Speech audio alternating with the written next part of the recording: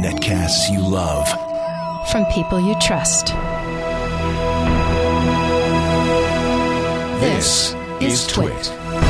Audio bandwidth for Security Now is provided by the new Winamp for Android, featuring wireless sync and one-click iTunes import. Now with free daily music downloads and full-length CD listening parties. Download it for free at winamp.com/Android. Video bandwidth for Security Now is provided by CacheFly at CacheFly.com. This is Security Now with Steve Gibson, episode 329, recorded November 30th, 2011. Browser ID. Security Now is brought to you by Ford, featuring available Sync with My Ford Touch. Sync with My Ford Touch gets you to your destination with integrated turn-by-turn directions and directional arrows displayed on screen. Check it out in the new 2012 Ford Focus and at Ford.com/technology. And by Netflix. Watch thousands of TV episodes and movies on your PC, Mac, iPad, iPhone, or TV instantly. All streamed directly to you, saving you time, money, and hassle. For your free 30-day trial, go to netflix.com/twit. It's time for Security Now, the show that protects you online, your online privacy, your security, and of course talks a little bit about science fiction and e-readers on the side. That's because of this guy here, Mr. Steve Gibson, the host of the hour. Speaking of which, I did hear an interesting suggestion. Actually, someone tweeted that maybe an interesting idea for our special holiday show would be just to do a whole episode on science fiction. I like it. Yeah, I mean, sort of go back over the recommendations, remind everybody of the stuff that we've found, and talk about the authors and you know, just do a sci-fi show. That's a great idea. We'd have to do a second, a special recording time. We could figure that out. Yeah, you and I would just find some time, and I'd lay out, you know, do my regular production and plan it out and figure out what we would talk about. Let's coordinate. I don't know if they've already started the best of yet, but if they haven't, then I think that's a great idea. So we have a fallback in case there isn't enough best of ideas. Exactly. And I think this show's a little tough to do that with. So yeah, I agree I was thinking maybe just something that our listeners would find. And there seems to be a strong interest in sci-fi among our listeners. So anyway, we'll see what people think about And that. it's not like you'll lose anything. It would have been a dead spot anyway for the holidays. Yeah. So no big deal. Precise. Today we talk about Mozilla's attempt to solve the internet identity crisis. As we know, identity is the big need we have. We talk about passwords and logins and LastPass and YubiKeys and VeriSign and tokens and footballs. And I mean, this is just an ongoing issue. And Mozilla has weighed in. There is a technology for secure verification of an individual's email address. And what I like about what they're calling browser ID is that it is able to use in a secure fashion email addresses that people have. So today we're going to catch up, as always, at the top of the show with what news has transpired in the last week, and then plow into how email addresses can be used rather than other things, but then also compare this with everything else we've looked at to sort of put it in context. And I like it because it's very simple to use, and they've managed to make it secure. So that's our topic for this week. I think it's going to be good and interesting. And who knows, it might succeed. I like your vote of confidence. It might even work. Well, we're going to try it because they've created a demo site, and I'll be the guinea pig, and we'll give it a try. I think we started the process ahead of time, cooking show style, and we'll see if it all works. Right, when the eggs are scrambled. Yeah, let's see how it tastes. Before we do, though, let's quickly talk about our friends at Ford and the great technology that Ford is putting in each and every automobile, designing all their new cars. I got just a little hint from Scott Monty. I sent him a note saying, Scott, I've been talking a lot about this Ford Focus, 2012 Focus with My Ford Touch, the Sync. I want the electric vehicle. He said, we might be able to get you on the early list, the influencers list. So I'm crossing my fingers. Why? Because why would I want? I already have a 2010 Mustang, which I love, with the sync. You know, sync is where you press the button on the steering wheel, you keep your hands on the wheel, your eyes on the road, and it tells you turn-by-turn directions. You can say, call Steve Gibson, but you can also say, set the cabin temperature to 73 degrees. You could say, where's the nearest gas station? Where's the lowest gas prices? Where's the nearest theater? What are the movie times? I mean, all of this, your car talks back to you. So it's awesome. When you add My Ford Touch, you get the big screen in the center console, 2 little screens behind the steering wheel. And the thing I always forget to mention when I'm talking, I think I've spent a year just going crazy about Sync, and I never really mentioned the fact that it's a great GPS. That's just a given, right? I mean, 40 million businesses in its database, 40 million businesses. So you can say the name of a business. It will take you there. It'll even call it because it's got 40 million phone numbers, too. They have apps for iPhone and Android phone. So even on your desktop, you can be on MapQuest or Google and send the directions to the car or to your web address. You have a website associated with your car. I mean, it's as if you said, let's step back, let's rethink automobiles, let's take them into the 21st century. And you couldn't get a better person to do that than the CEO of Ford, Alan Mulally, an engineer. They took him from Boeing, where he had been a designer. He designed the 777 cockpit.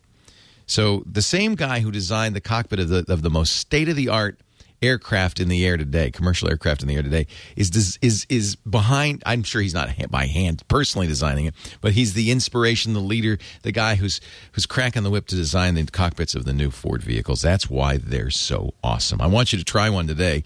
Just go to your Ford dealer and drive one, or visit their website, because they put together a website with all of the technologies on a single page, Ford.com/technology. And this is for people like us who are, this isn't pretty pictures of cars.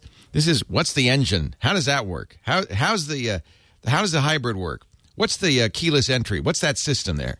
Tell me a little more about the Bliss with the cross traffic alert that monitors your blind spots. Tell me how that works. It's all there. Ford.com/technology. It is literally 21st century engineering and great vehicles, beautiful vehicles too. I'm a big fan. And I'll tell you what, you know how much I talk about I was just talking about how getting the new air and everything. Wait till I get that electric Ford Focus. You won't hear the end of that one. You'll be sorry you asked. I'm so excited. Steve, let us get to work, you and me. So I just thought I would follow up on the wacky Illinois water pump SCADA failure issue. Remember that one of the things I talked about, we finished debunking it. Well, we started and finished debunking it last week. I had not mentioned it for a couple of weeks because it just seemed a little sketchy to me. But one of the things that lent it some credibility seemed to be very definite teasers, like the fact that there was a Russian IP address that had been caught in some of the logs, which everyone jumped on and said, oh, it's been, this was hacked from Russia. Well, it turns out that a legitimate contractor working for the water utility district was traveling in Russia. Oh, please. And had legitimate access to the network, and that's where the Russian IP came from. So it's like, that's really kind of annoying. So we'll just, we'll be a little calmer next time and wait for the facts. Well, it's not us. No, but the industry has learned a lesson, because the industry just jumped all over this. Well, who was the guy? Where did this original report come from? Because that's who. It came from a blogger who had some contact with the water district, but then also one of the administrators said, either on radio or television, the day after, that there was, that this had happened, that it looked to them like there had been a penetration, and that the failure of this water pump was a consequence of the fact that the SCADA system was under control of some remote entity that, hostile. So annoying. Okay. So annoying. Well, Now, there you go. I didn't remember whether I had said before that Windows 8 Windows Update was going to acquire some welcome features, because one of the annoying things about Windows, and I hear people talking about this all the time, is they'll wake up their machine in the morning and see that it has rebooted itself, which is sometimes annoying.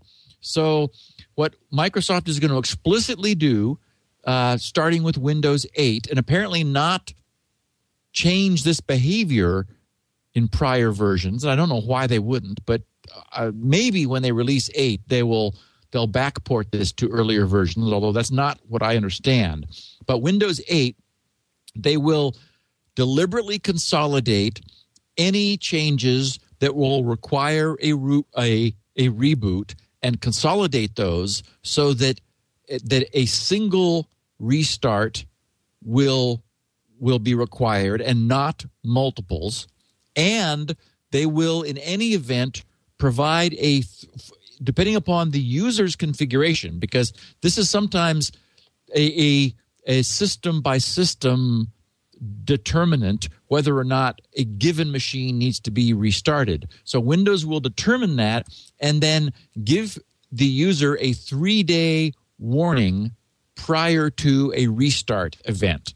So they can say, okay, just I've saved all of my data. Go ahead and do it now.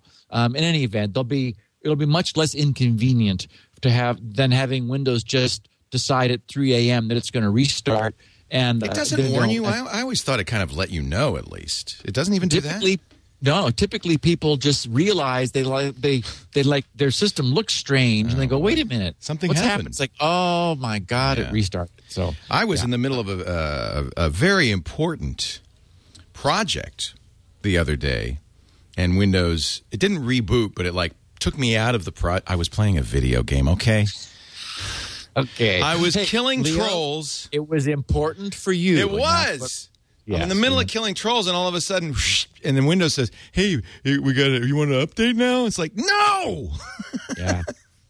That's really not good behavior, I don't think. It's annoying when you're telling it, you just hold off a minute. Let me finish what I'm doing because I've got all this stuff going on, and I don't want to do it right now. And then it keeps popping up and saying, "Hey, don't forget, it's time. You need to restart." It's like, I understand the need, to get people to update. I do understand that, but come on.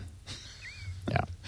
So Bruce Schneier, our great friend and cryptographer, in his recent blog quoted a Juniper Networks blog that had a couple interesting stats that I wanted to share.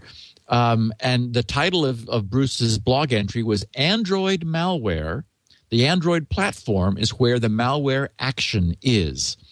And so the Juniper Networks blog poses the question, or asks itself rhetorically, what happens when anyone can develop and publish an application to the Android market? The answer is a 472% increase in Android malware samples since July of this year. Now, does that mean 472 malware applications on the market? Yes. Wow. They said these days it seems all you need is a developer account that is relatively easy to anonymize, pay $25, and you can post your applications.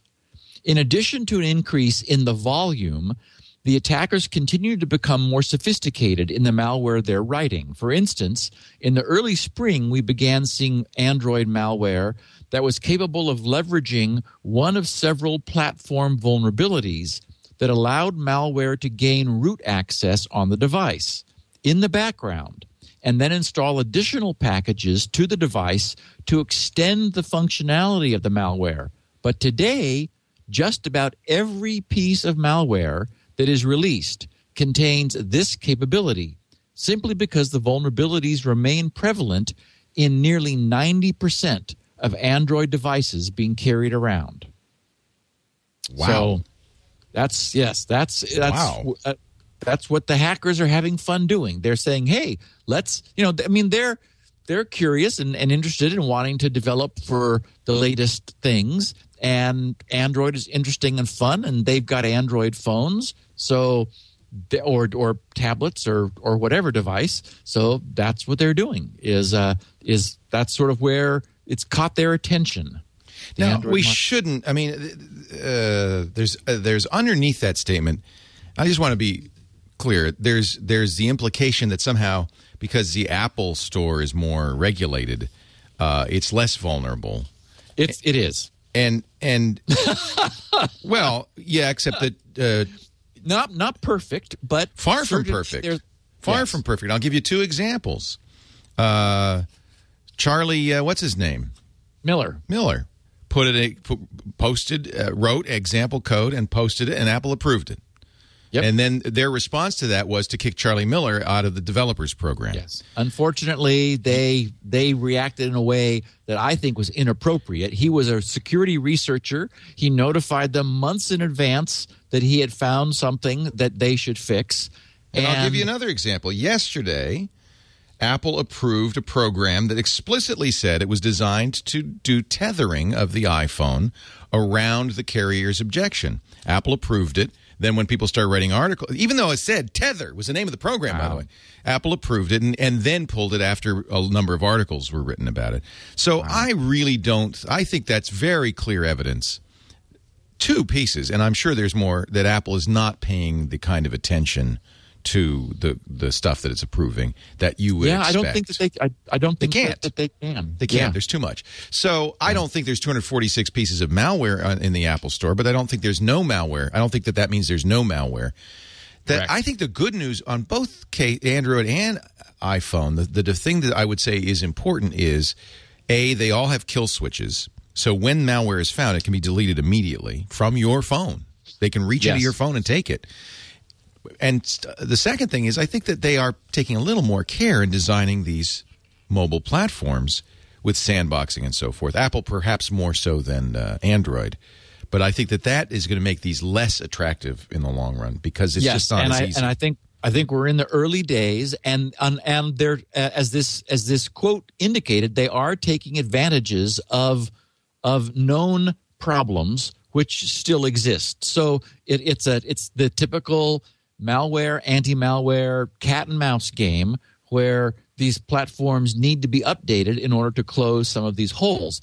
The takeaway is very similar, though, to the takeaway with today's drive-by phishing and email and link clicking. You know, we tell people do not click on links, no matter how tasty looking they are, in unsolicited email that you receive. That's the way most systems, most desktop systems are getting infected. And so I would say, fun as it is to run every application which presents itself as, run me on your Android phone, you just don't want to do that.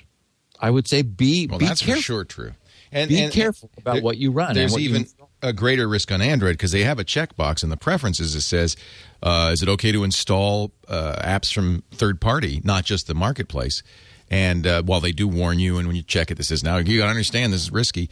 Most people do turn it on because there's a lot of great stuff you can get at third party sources. You'd have to jailbreak an iPhone to do that. Yeah. So again, the takeaway is, if you've got a platform that is your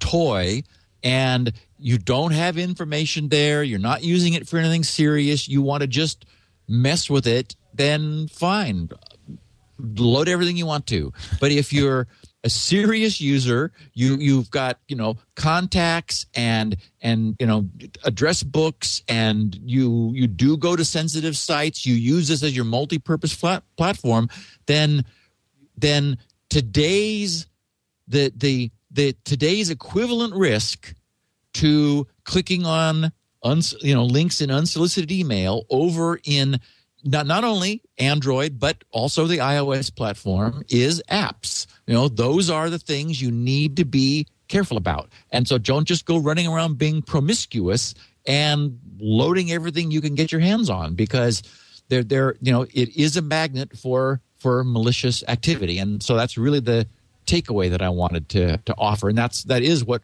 Bruce was, that's the point that Bruce was making. Right. It's not, by the way, 472 apps. I misspoke. It was a 472% increase. Correct. Which is a weird number. I'd like to know what the number of apps is, because if it's 4 apps, that means there's 17. If there's 1 app, it means there's 5. I mean, what is that number? That's a very good point. Yes. I hate it when they do that. And, it's always malware companies that do that because they want to scare the hell out of you. I don't know if Juniper Networks sells anti-malware, but they do. Okay, so consider the source. Yeah. Yeah, which doesn't mean it's wrong. No. And the takeaway is... But that's interesting to give a percentage, not a number.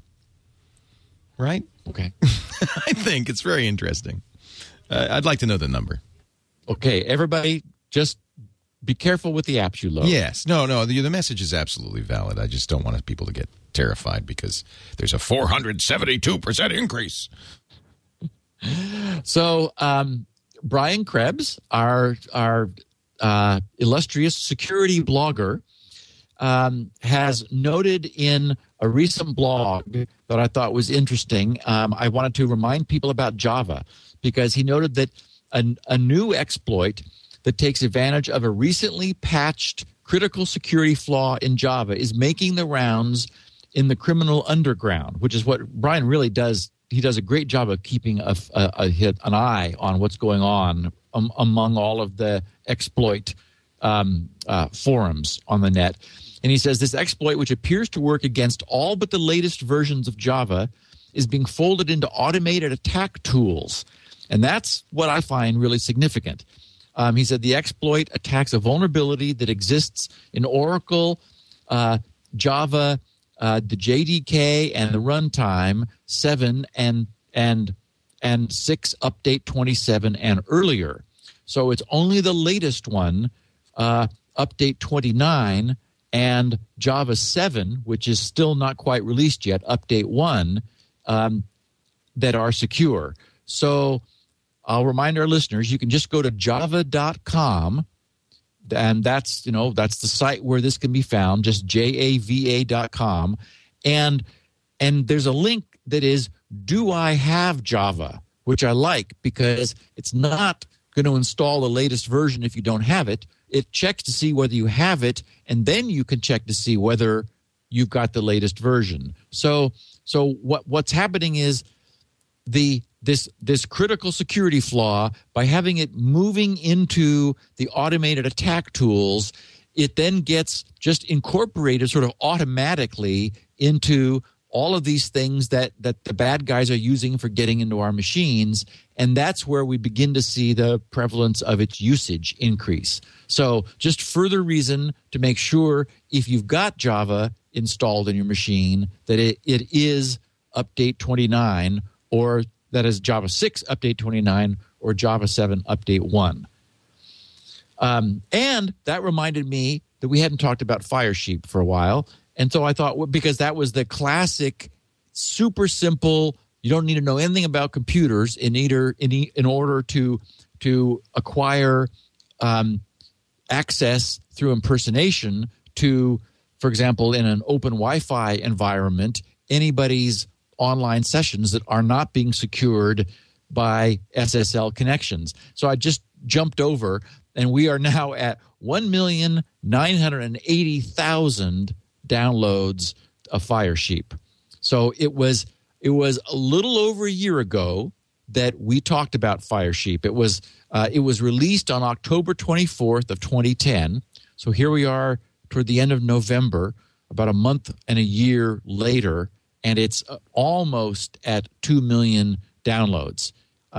So, and remember, that's the thing. You just download it and you go to an open Wi-Fi. It runs for it is an add-on to Firefox, and as you sit there in an open Wi-Fi environment, you start seeing people's faces popping in over on the left-hand bar. I had it on my laptop for a long time. I finally took it off because I was just embarrassed that it was even running. I was afraid I'd get caught, to be honest. Yeah, well, I mean, it's freaky. Yeah.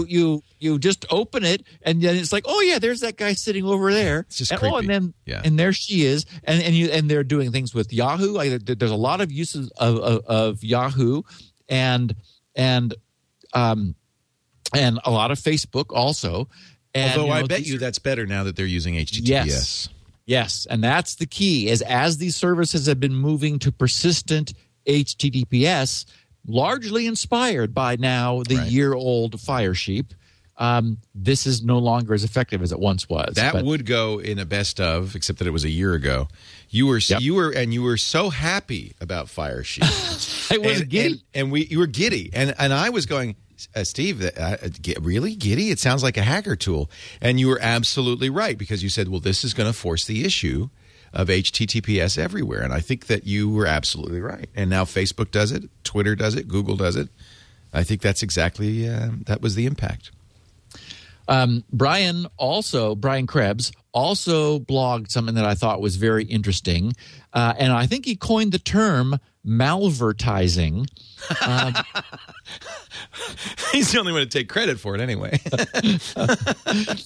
He detected attempted malvertising on his own site. Wow. He was in an exclusive underground hacker forum where he found some discussion among these hackers about buying ads on his site which were going to be deliberately infected with malware. Wow. And so he blogged, he said, members of an exclusive underground hacker forum recently sought to plant malware on KrebsOnSecurity.com. I guess they didn't know Brian was a member of the exclusive hacker forum. Exactly. By paying to run tainted advertisements through the site's advertising network, which was Federated Media. The attack was unsuccessful thanks to a variety of safeguards, but it highlights the challenges that many organizations face in combating the growing scourge of malvertising. So now we have malvertising. It's interesting, though. It is an issue. And in fact, we've seen it before. It happened on MySpace all the time because people don't vet the advertising. They have automated systems that allow you to buy that advertising. Yep. It is scary. It's a way that bad guys could say, we want to target a specific site that has access to the kinds of viewers that they want. I also wanted to bring to our listeners' attention that Yubico is having a holiday discount. Normally, the YubiKeys are $25 each. For the holidays, I think through the end of the year, they have a 10-pack for $99. 10 for wow, that's a good deal. Yes. So you get 5 white YubiKeys and 5 black YubiKeys, 10 for $99. I tweeted this, and I had some responses from people saying, hey, thanks. They're going to give them as Christmas presents since that brings the price down to $10 for a YubiKey. So you can give secure authentication for Christmas. And there was a story about HP printers, which I had on my list of things to get to, but I got so sucked into figuring out exactly how Browser ID was working that I didn't have a chance to go back and nail the story down. And maybe you heard about it, Leo. There's an internet vulnerability on HP firmware, which allows bad guys to change the firmware and shut down your printer over the internet. So anyway, Lord.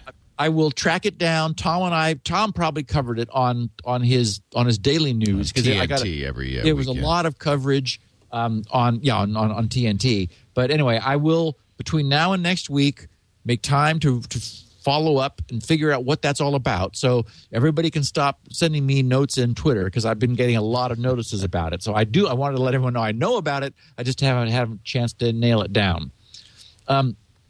Also, everyone knows from our talking about ultra capacitors that I'm interested in capacitors and transportation. So there was an interesting blurb about Mazda putting large capacitors in their next year model cars, their 2012 cars. And they use the term double layer capacitor without ever explaining what it is, but it's clearly a very large capacitor. And so what they've done is what they've done is clever. When the driver takes their foot off the accelerator, an alternator is engaged as part of the braking system to charge a large capacitor. Now, an alternator will generate a varying voltage, so it could be much greater than the car's normal 12 volts DC operating voltage, which is just fine because you'd like to charge the capacitor to as high a voltage as possible. And then what's clever about this is it doesn't attempt to use the energy in the capacitor for automotive, that is for motive force. That is, it doesn't turn the alternator into a motor and like dump the capacitor back into the drivetrain. So it's not trying to capture the momentum and then re-inject it. Instead, it simply uses the charge in the capacitor for the car's electrical system, which I thought was kind of clever because instead of the car battery. Well, exactly. So actually, the battery is there, to like start the car, but normally it's the car's normal alternator is used to power, all of the stuff going on in the car, the entertainment system, the multiple computers that we have, and anything else. Well, it turns out that provides that all of the electrical demands on a contemporary car are enough that it substantially affects the car's gas mileage. Oh, yeah, absolutely. And we know, for example, that like when you turn on the air compressor, now that's both the compressor but also the mechanical drag that the compressor has on the car.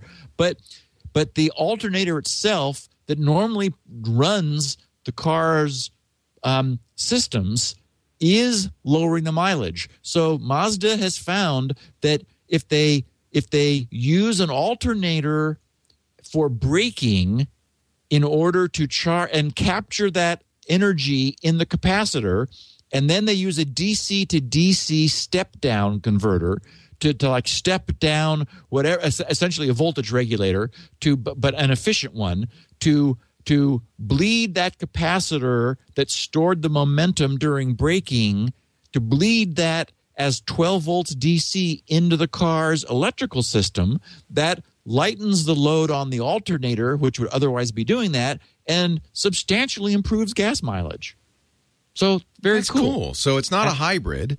It's not a electric car, but by being more efficient in terms of its electrical system, you're more efficient with fuel. Yeah, I mean, one of the things that you cringe about is we all have disc brakes on our car. Right, and that's wasted energy, yeah. Absolutely. They're heating up, they're smoking, they're just big clamps that just clamp down on this spinning disc and dissipate your energy in heat.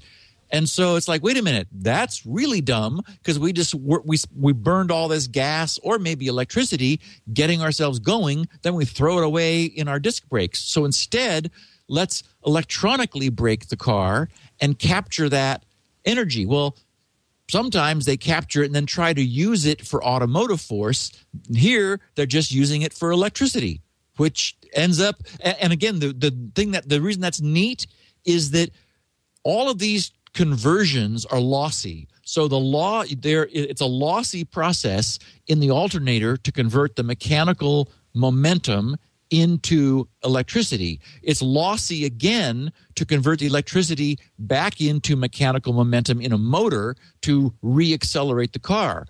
So by saying, wait a minute, we're not going to accept that second phase of loss, we're going to use the electricity for electricity, because we need that in the car too. Yeah. And that'll improve our mileage. I thought that was just very clever. It's an interesting issue on electric cars is that gas engines generate so much heat that you can heat the car easily. You've got plenty of spare heat. But an electric engine, they actually have to drain the batteries to heat the car. So these newer electric cars, they have to do all sorts of interesting things to get them heated without depleting the battery. And heating is a very energy-consuming process. Exactly. So most of them had, for instance, seat heaters, which is a much more efficient way to heat you up. Okay, I'm going to skip all the You got jokes. a warm bottom. Exactly. That's why, you know what? It's not so bad. I like it. So we have enjoyed over the last, it's been a while, tracking those intrepid little rovers around Mars, Spirit and Opportunity. We talked about it many times because those little suckers, a storm would come along and coat their little solar cells with dust, and then they'd stop for a while. But then the dust would get blown off, and they'd wake up, and everyone at JPL would have pop some more champagne corks, and those little suckers just kept on going, roaming all over the place. So I wanted to note that the Mega Rover was launched on Saturday by an unmanned Atlas V rocket, and it's now making an 8.5 month, 354 miles? That can't be right. 1,000 maybe? For 1,000 miles? 354 million, maybe million miles. 354 times 10 to the question mark. Yes. But it's making a long trip to Mars. So it will be... Well, it's definitely more than 340,000. It must be 54 million. Got to be a million. Yeah, because that's right. Yeah, it's Mars. It's out there. It's a long way. So it's on its way. And so 8.5 months from now, I'm sure this podcast will note its arrival. Now, remember that the way the two cute little rovers, Spirit and Opportunity, landed was that they inflated a bunch of balloons, and they were sort of in the middle of this big balloon thing that they just dropped on, there were some parachutes that brought it down close. And then basically it just sort of dropped it on Mars, and it bounced around and rolled for a while, and then and then the balloons deflated in a very clever system, which then got this whole balloon thing out of the way. Well, this sucker, this weighs a ton. This new mega rover. It's called the MSL, the Mars Science Laboratory, and its name in the same spirit of having Spirit and Opportunity. This one is called Curiosity. So this is the Curiosity rover. It's a $2.5 billion mission. It weighs a ton. It's the size of a car. It is nuclear powered. Wow. It contains 10.6 pounds of radioactive plutonium for power. That's a lot. Yeah. Wow. So it's 10 feet long by 9 feet wide, although it's also, if you measured it, it's got that sort of articulated design where it's got wheels out at the end of little arms. It has a 10-foot arm with a jackhammer on the end, a 10-foot mast sticking straight up that has HD and laser cameras, and they said it's only supposed to like wander off around 10 miles or so, but it's going to be they're dropping it using a new technology which everyone's holding their breath about. You can't drop this thing that weighs a ton using balloons. So they have a new approach for getting it down on Mars that involves some sort of a hooking system. I didn't ever see any videos about it. We'll be talking about that 8.5 months from now. So with any luck, it will be successful. Many missions to Mars fail. The JPL guys regard that Mars as sort of the Bermuda Triangle of projects. In fact, I think Russia just screwed up and got and it was in Earth orbit. They were trying to get to Mars, and whatever it is they were doing wouldn't leave Earth orbit. So it's like, whoops. Right.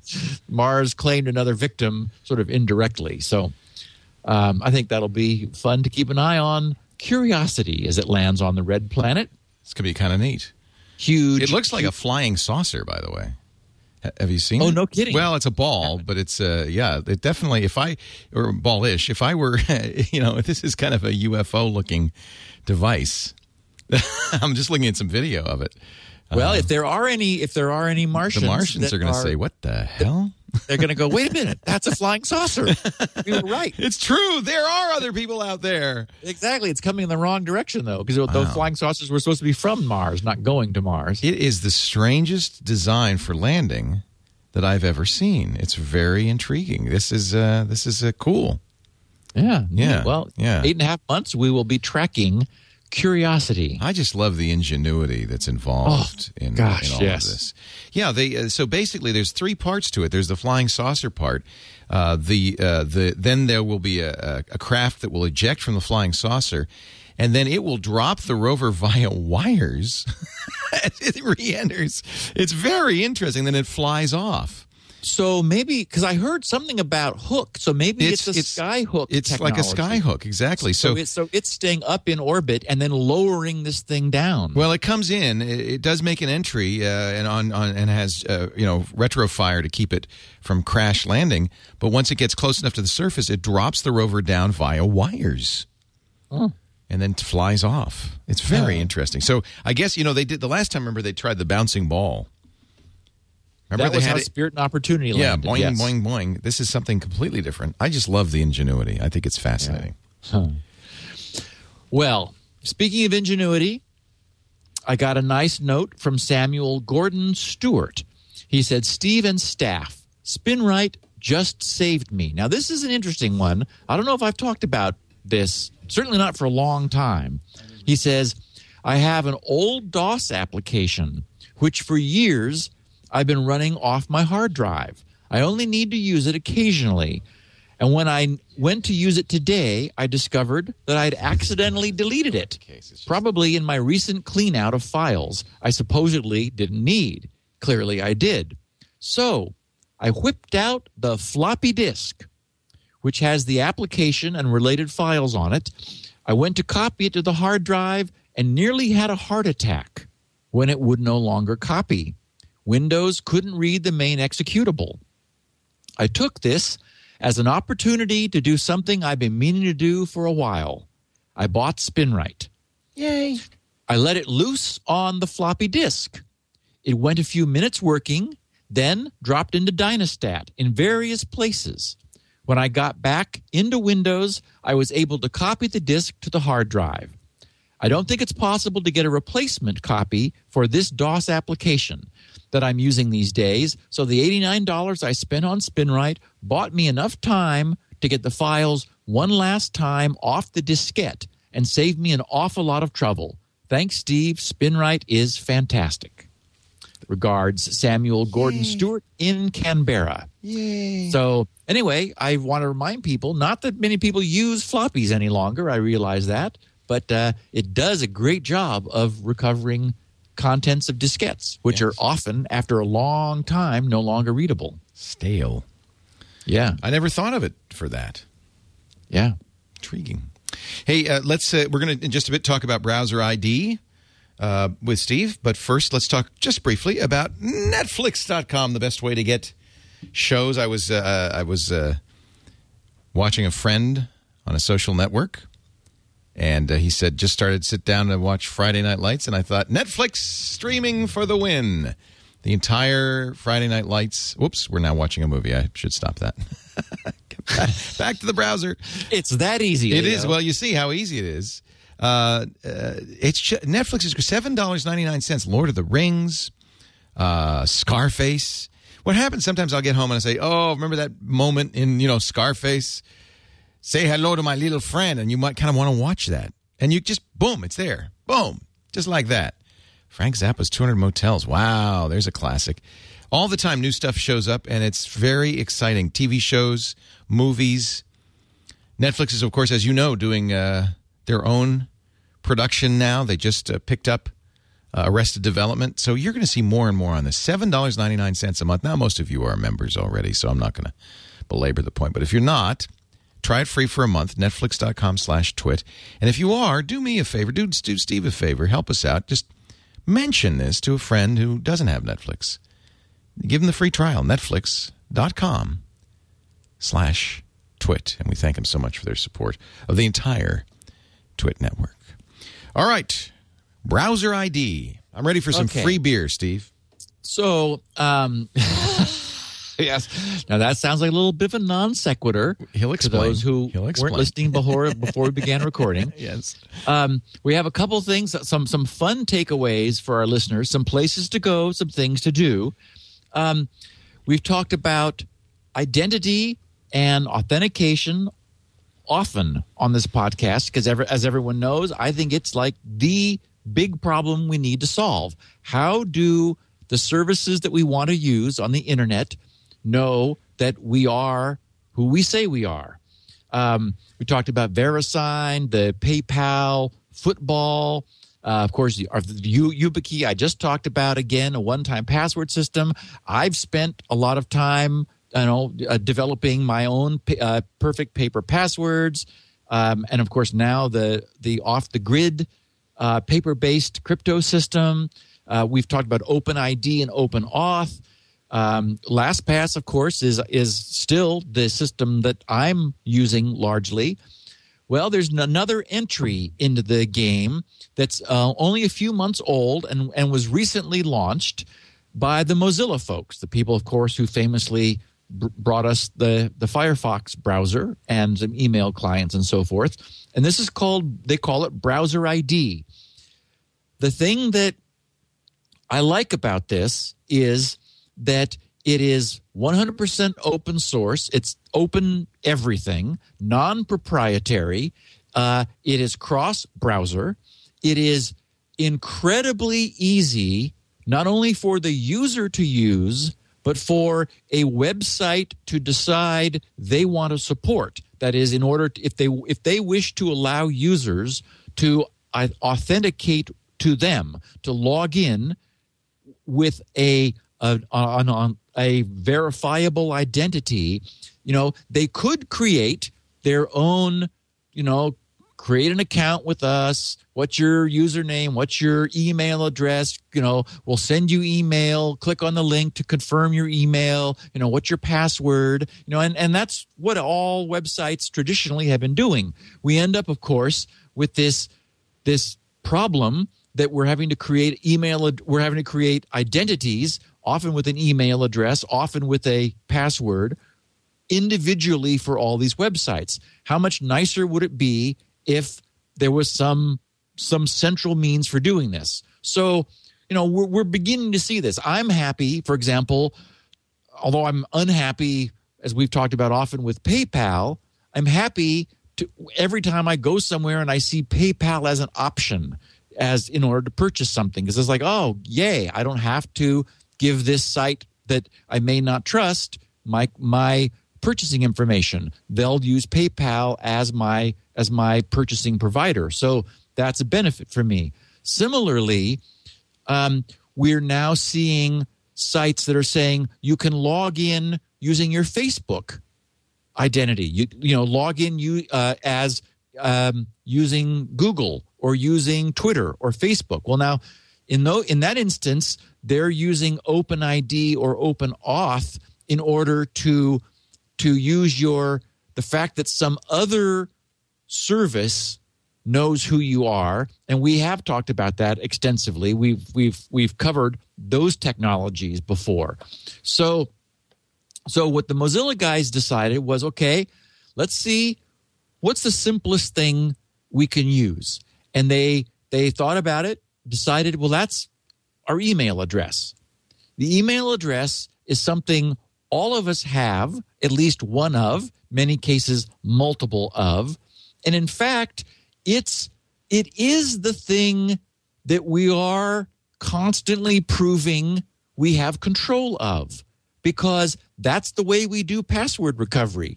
It's, if you lose your password, then, email me a link that I can use in order to recover it. The point is, control of our email address is already the lowest common denominator. That's what everything else falls back to if all else fails. If we forget our credentials, if we don't remember what our username was or our password, it's like, okay, well, send it to my email account. And it's because I uniquely have control of that that's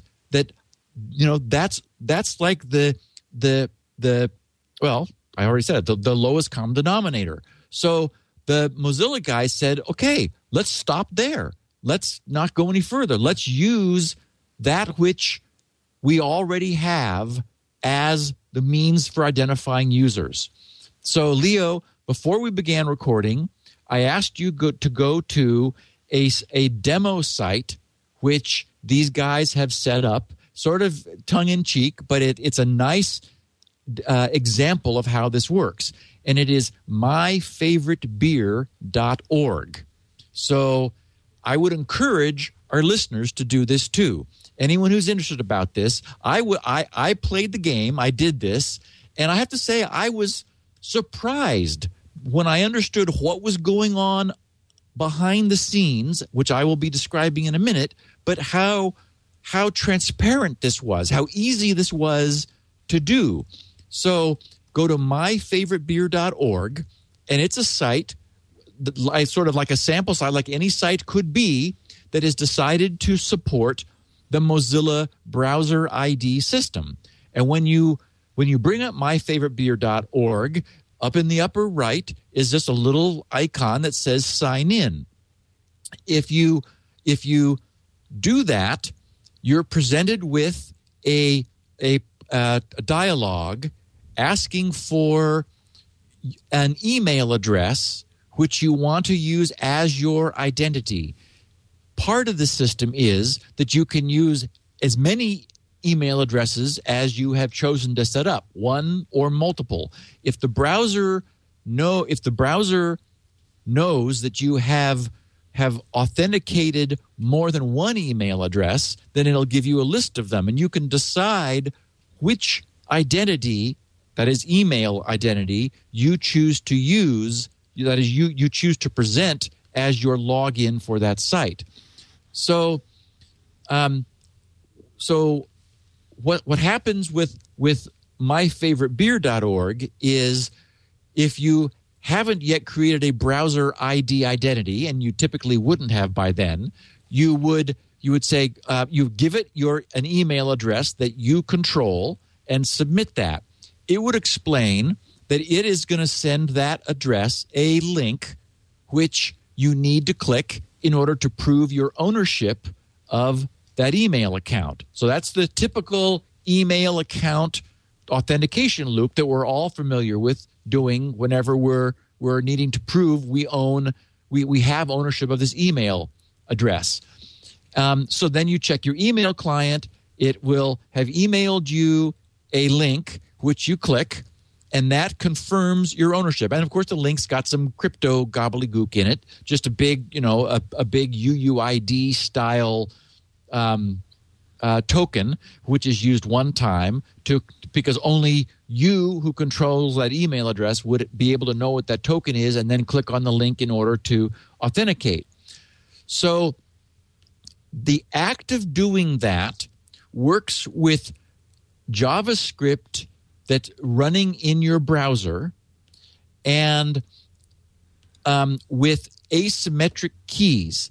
The browser generates a public and private key, given the fact that it has gotten verification that you own this email address. And it's using HTML5 local private storage, it's able to maintain that essentially your browser then stores this private key and and the email address that has been associated.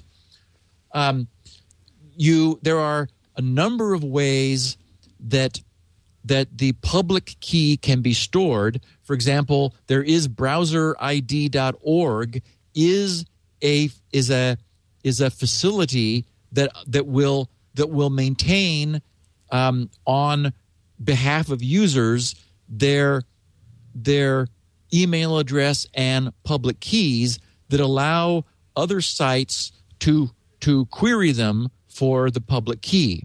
So the browser maintains a set of email addresses and the private key, and the browser creates this asymmetric key pair, which is then authenticated through this email loop in order to create certificates which it keeps.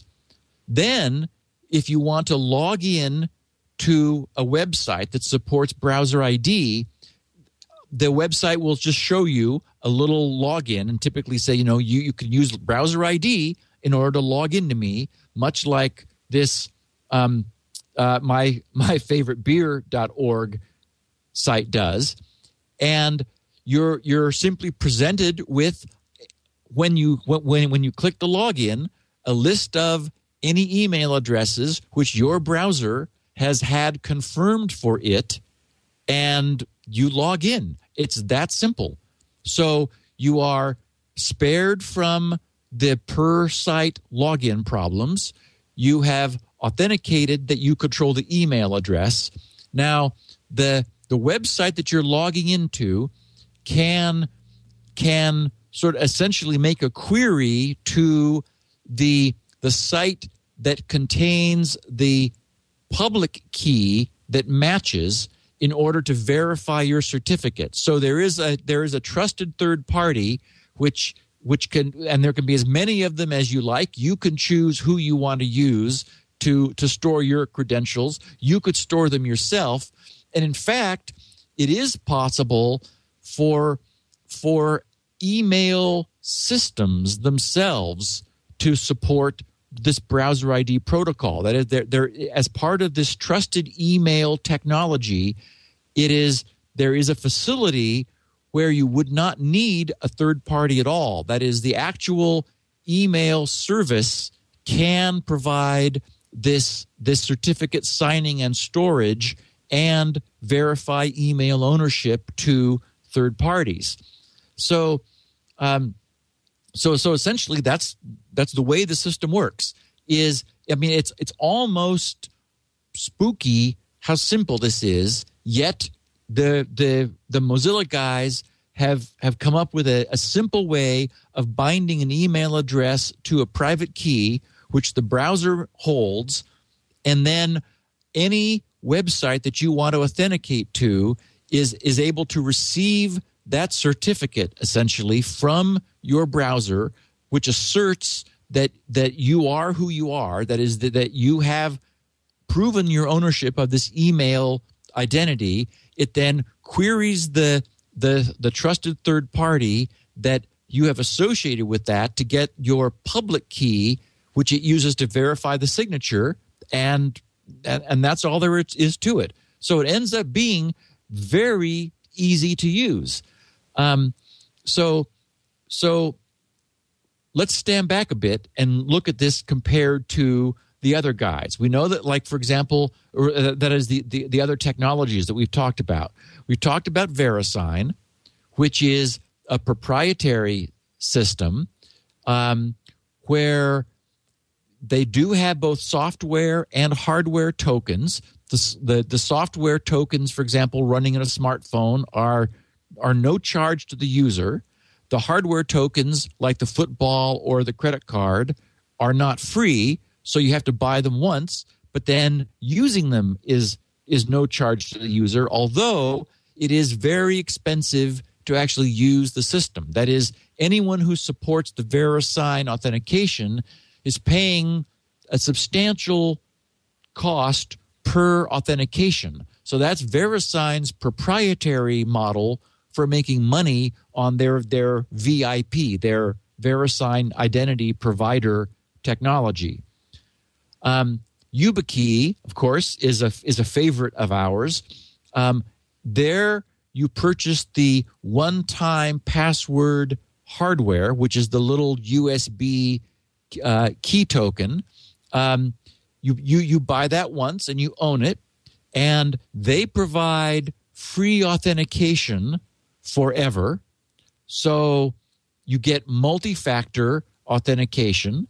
You get zero per use cost. Anyone who wants to support it is able to accept a YubiKey login and then use the YubiKey server infrastructure in order to provide the multi-factor authentication on the fly. It is supported by other authenticators. For example, LastPass is able to use the YubiKey, and didn't I remember that Gmail started using it? Google They now? have a second factor authentication. Oh, no, wait. They have their own. They have their own. They have that authenticator, the Google Authenticator. Right, right. So they have their own. Which and actually, then we have, I mean, as much as I love the YubiKey, the idea of having it in my cell phone is so much easier. yes, You know. yes. And then there's OpenID and OpenAuth, Right. which is gaining traction pretty rapidly. Good, because it's a good system. It really is a good system. Version 2 of OpenID is secure. It solved a problem that version 1 had, and we're seeing more and more, people saying, "Oh, you can, if you want to, log in using your Facebook identity, or using your Twitter identity, or using your Google identity." So those services, Twitter, Facebook, Google, and many others, are identity providers that allow you to essentially, your browser bounces behind the scenes, bounces an authentication off of them, and if you're logged in with them currently, it's transparent. You may need to log in on the fly. If you're not already logged in with them, then they'll confirm your authentication with them and then provide that back to the site that you're wanting to log in on. So that's got broad and growing support. There's a little privacy concern in as much as that like they know they serving as your authentication provider know the sites that you're visiting, because you are bouncing, that site is making a query of them, and then they're providing the authentication information back. So there is a little bit of that, although in the browser ID model that I mentioned, there by default there is that also. That is, the site that you're logging into with browser ID is pinging your trusted third party in order to get your public key for verification. It is possible to avoid that, and that is to have and the way that's done is that you can have your browser contain that authentication with, for example, a time limit where you can say this is good for a week of no additional authentication use. It then has that signed with a time limit, and so the public key of the authenticator is used to verify the signature rather than the individual's public key. So then you're not the site you're logging into isn't querying for your credentials. They're just querying for the authenticator's signature, very much the way our public key system works now, where you're just getting the private key of the certificate authority and verifying that it signed the identity certificate. And so, of course, in addition, we have LastPass. So LastPass is cross-browser. It gives us cloud syncing. So our instances of LastPass running on all of our various devices uses the net and the cloud for keeping all of itself synced. The advantage it has, of course, is that it requires no support at all from websites. That is, everything is centralized in the browser. We're able to use different complex usernames and passwords for every site. It's kept cryptographically stored in the browser with no per site support required. So in that sense, it's universal today. I lost my train of thought. Well, I'm just glad that it's not Mozilla.org only. I do wish, Right. How does it integrate with OpenID? Is it a completely separate system? Because Yes. that's what bugs me. We have an open standard. If everybody would just get behind it, is this better in some way?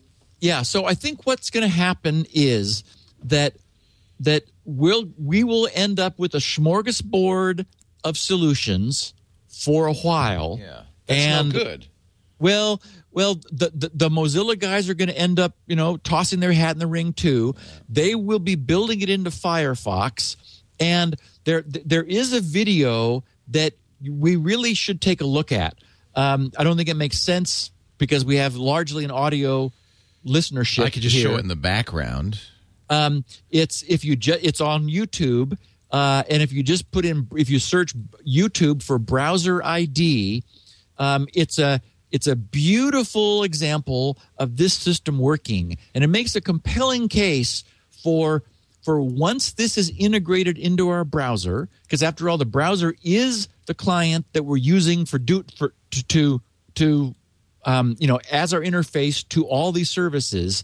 For example, Mozilla will be building this into the so-called the Chrome, that is, all of the user interface of the browser. The user's identity as their email address will show to the left of the URL, sort of in front of the URL. If you're using a supporting browser. In Firefox, it'll be built in. Now, again, this is all open source. Any browsers who wanted to could support it. You don't need it. It's able to run just using JavaScript. So, for example, right now it runs on Safari and Chrome and IE and Firefox everywhere. That is, the existing browser ID does, but it can be integrated more deeply into the browser to give you a more seamless experience. And you can, if you want to, you can establish your credentials once with your browser, and then as you go to other sites that want you to log in, which support browser ID, it can be made transparent.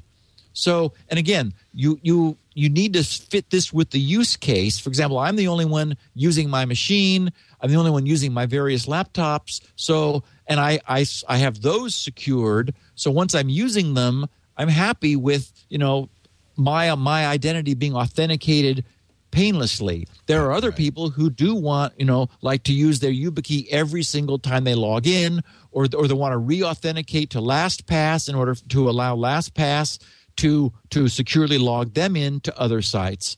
So I believe, based on what I've seen, this has a good chance of gaining some traction. But as you said, Leo, there's already some alternatives. Yeah, we support a number of choices, and unfortunately, the marketplace is supporting Facebook Connect, which is the least good choice here.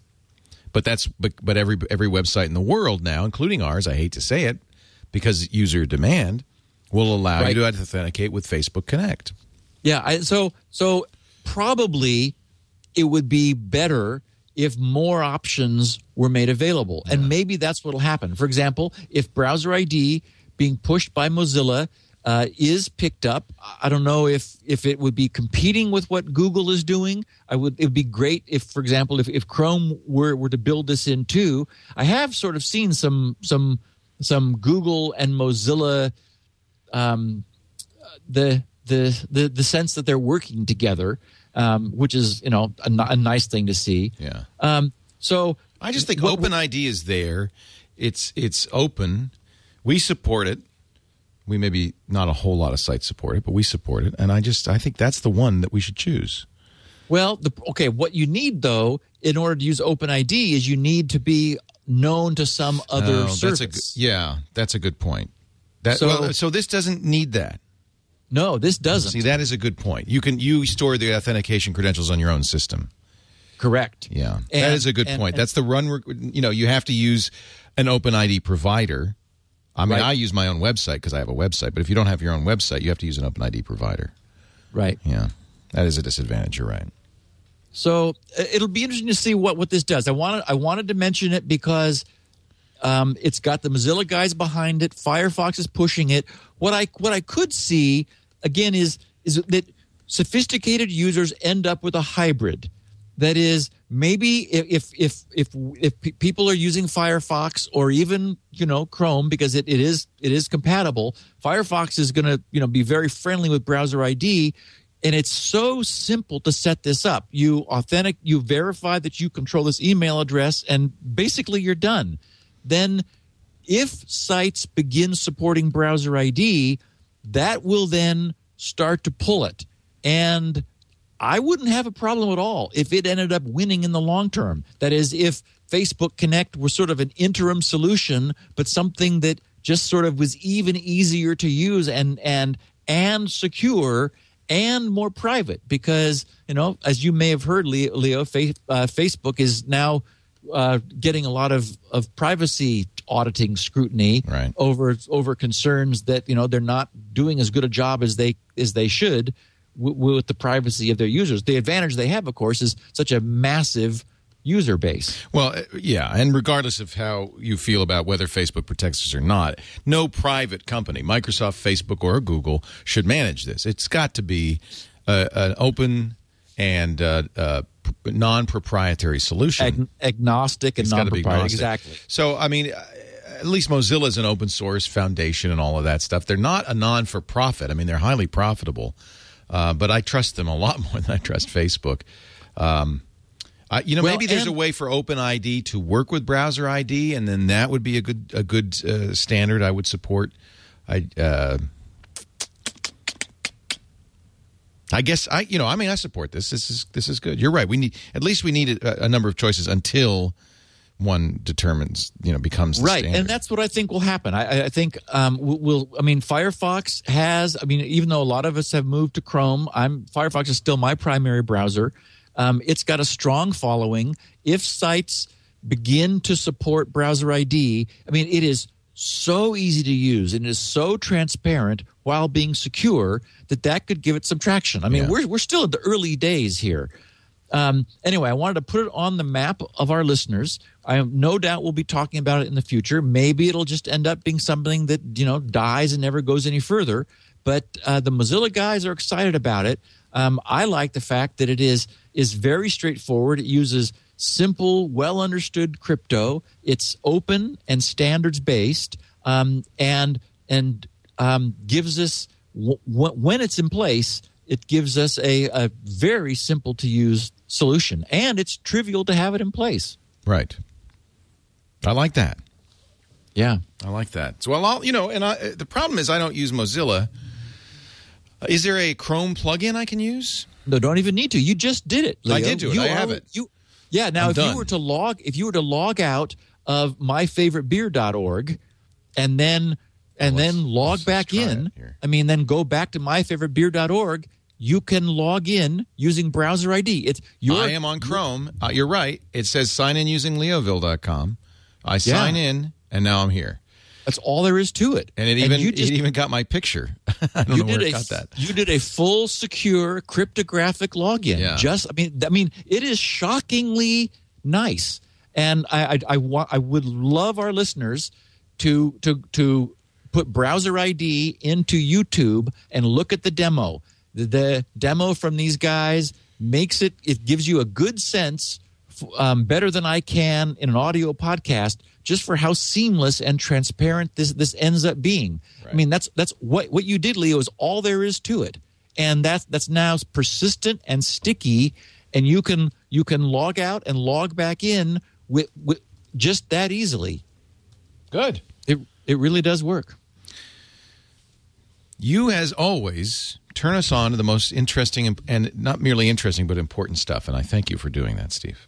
Well, we'll see what happens with this. We're in the Wild West. Lots of competing authentication approaches. We're covering them and keeping our listeners current with them, and we'll track them as they evolve. This has been going on for so long. I go back to Microsoft doing this with their Passport single sign-on. I still, it's funny when I log on to live.com, that's what I use. It's the same address and password I've had for however many.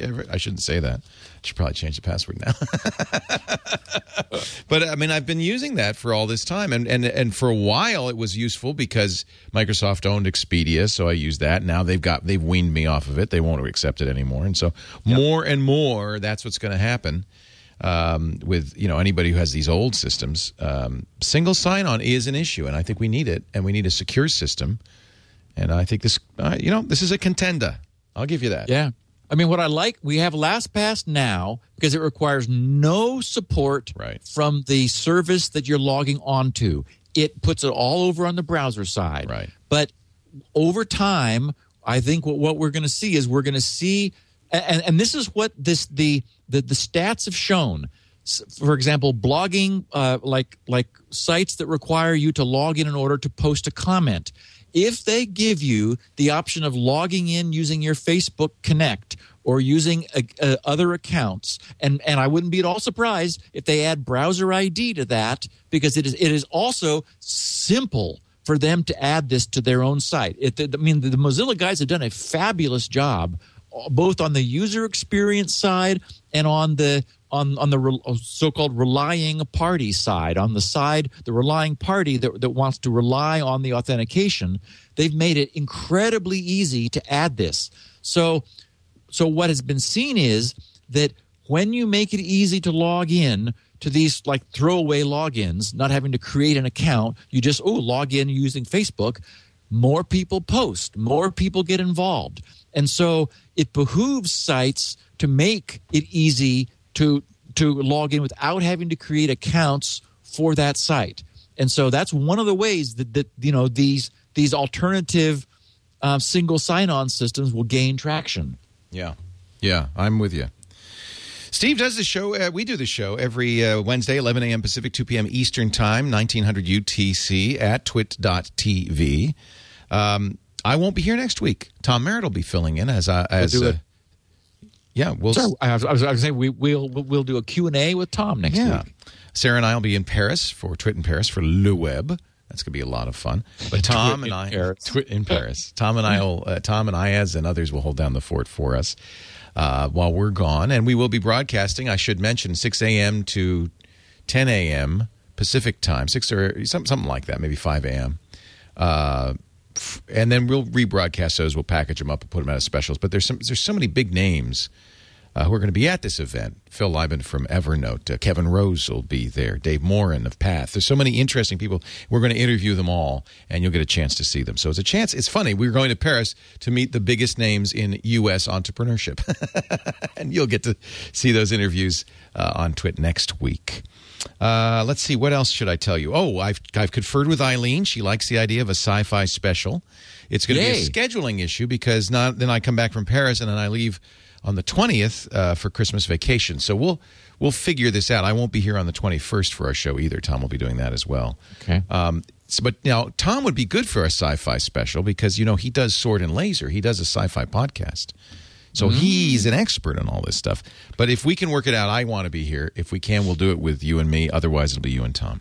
Yeah, and you and I have such a history of discussing all of the things that we found, and Hamilton so well and so forth. So. Right. We'll figure it out. Tom might bring something to the table, though. He's always good for this stuff. Yeah.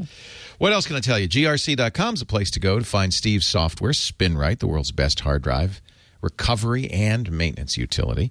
You got to have SpinRite.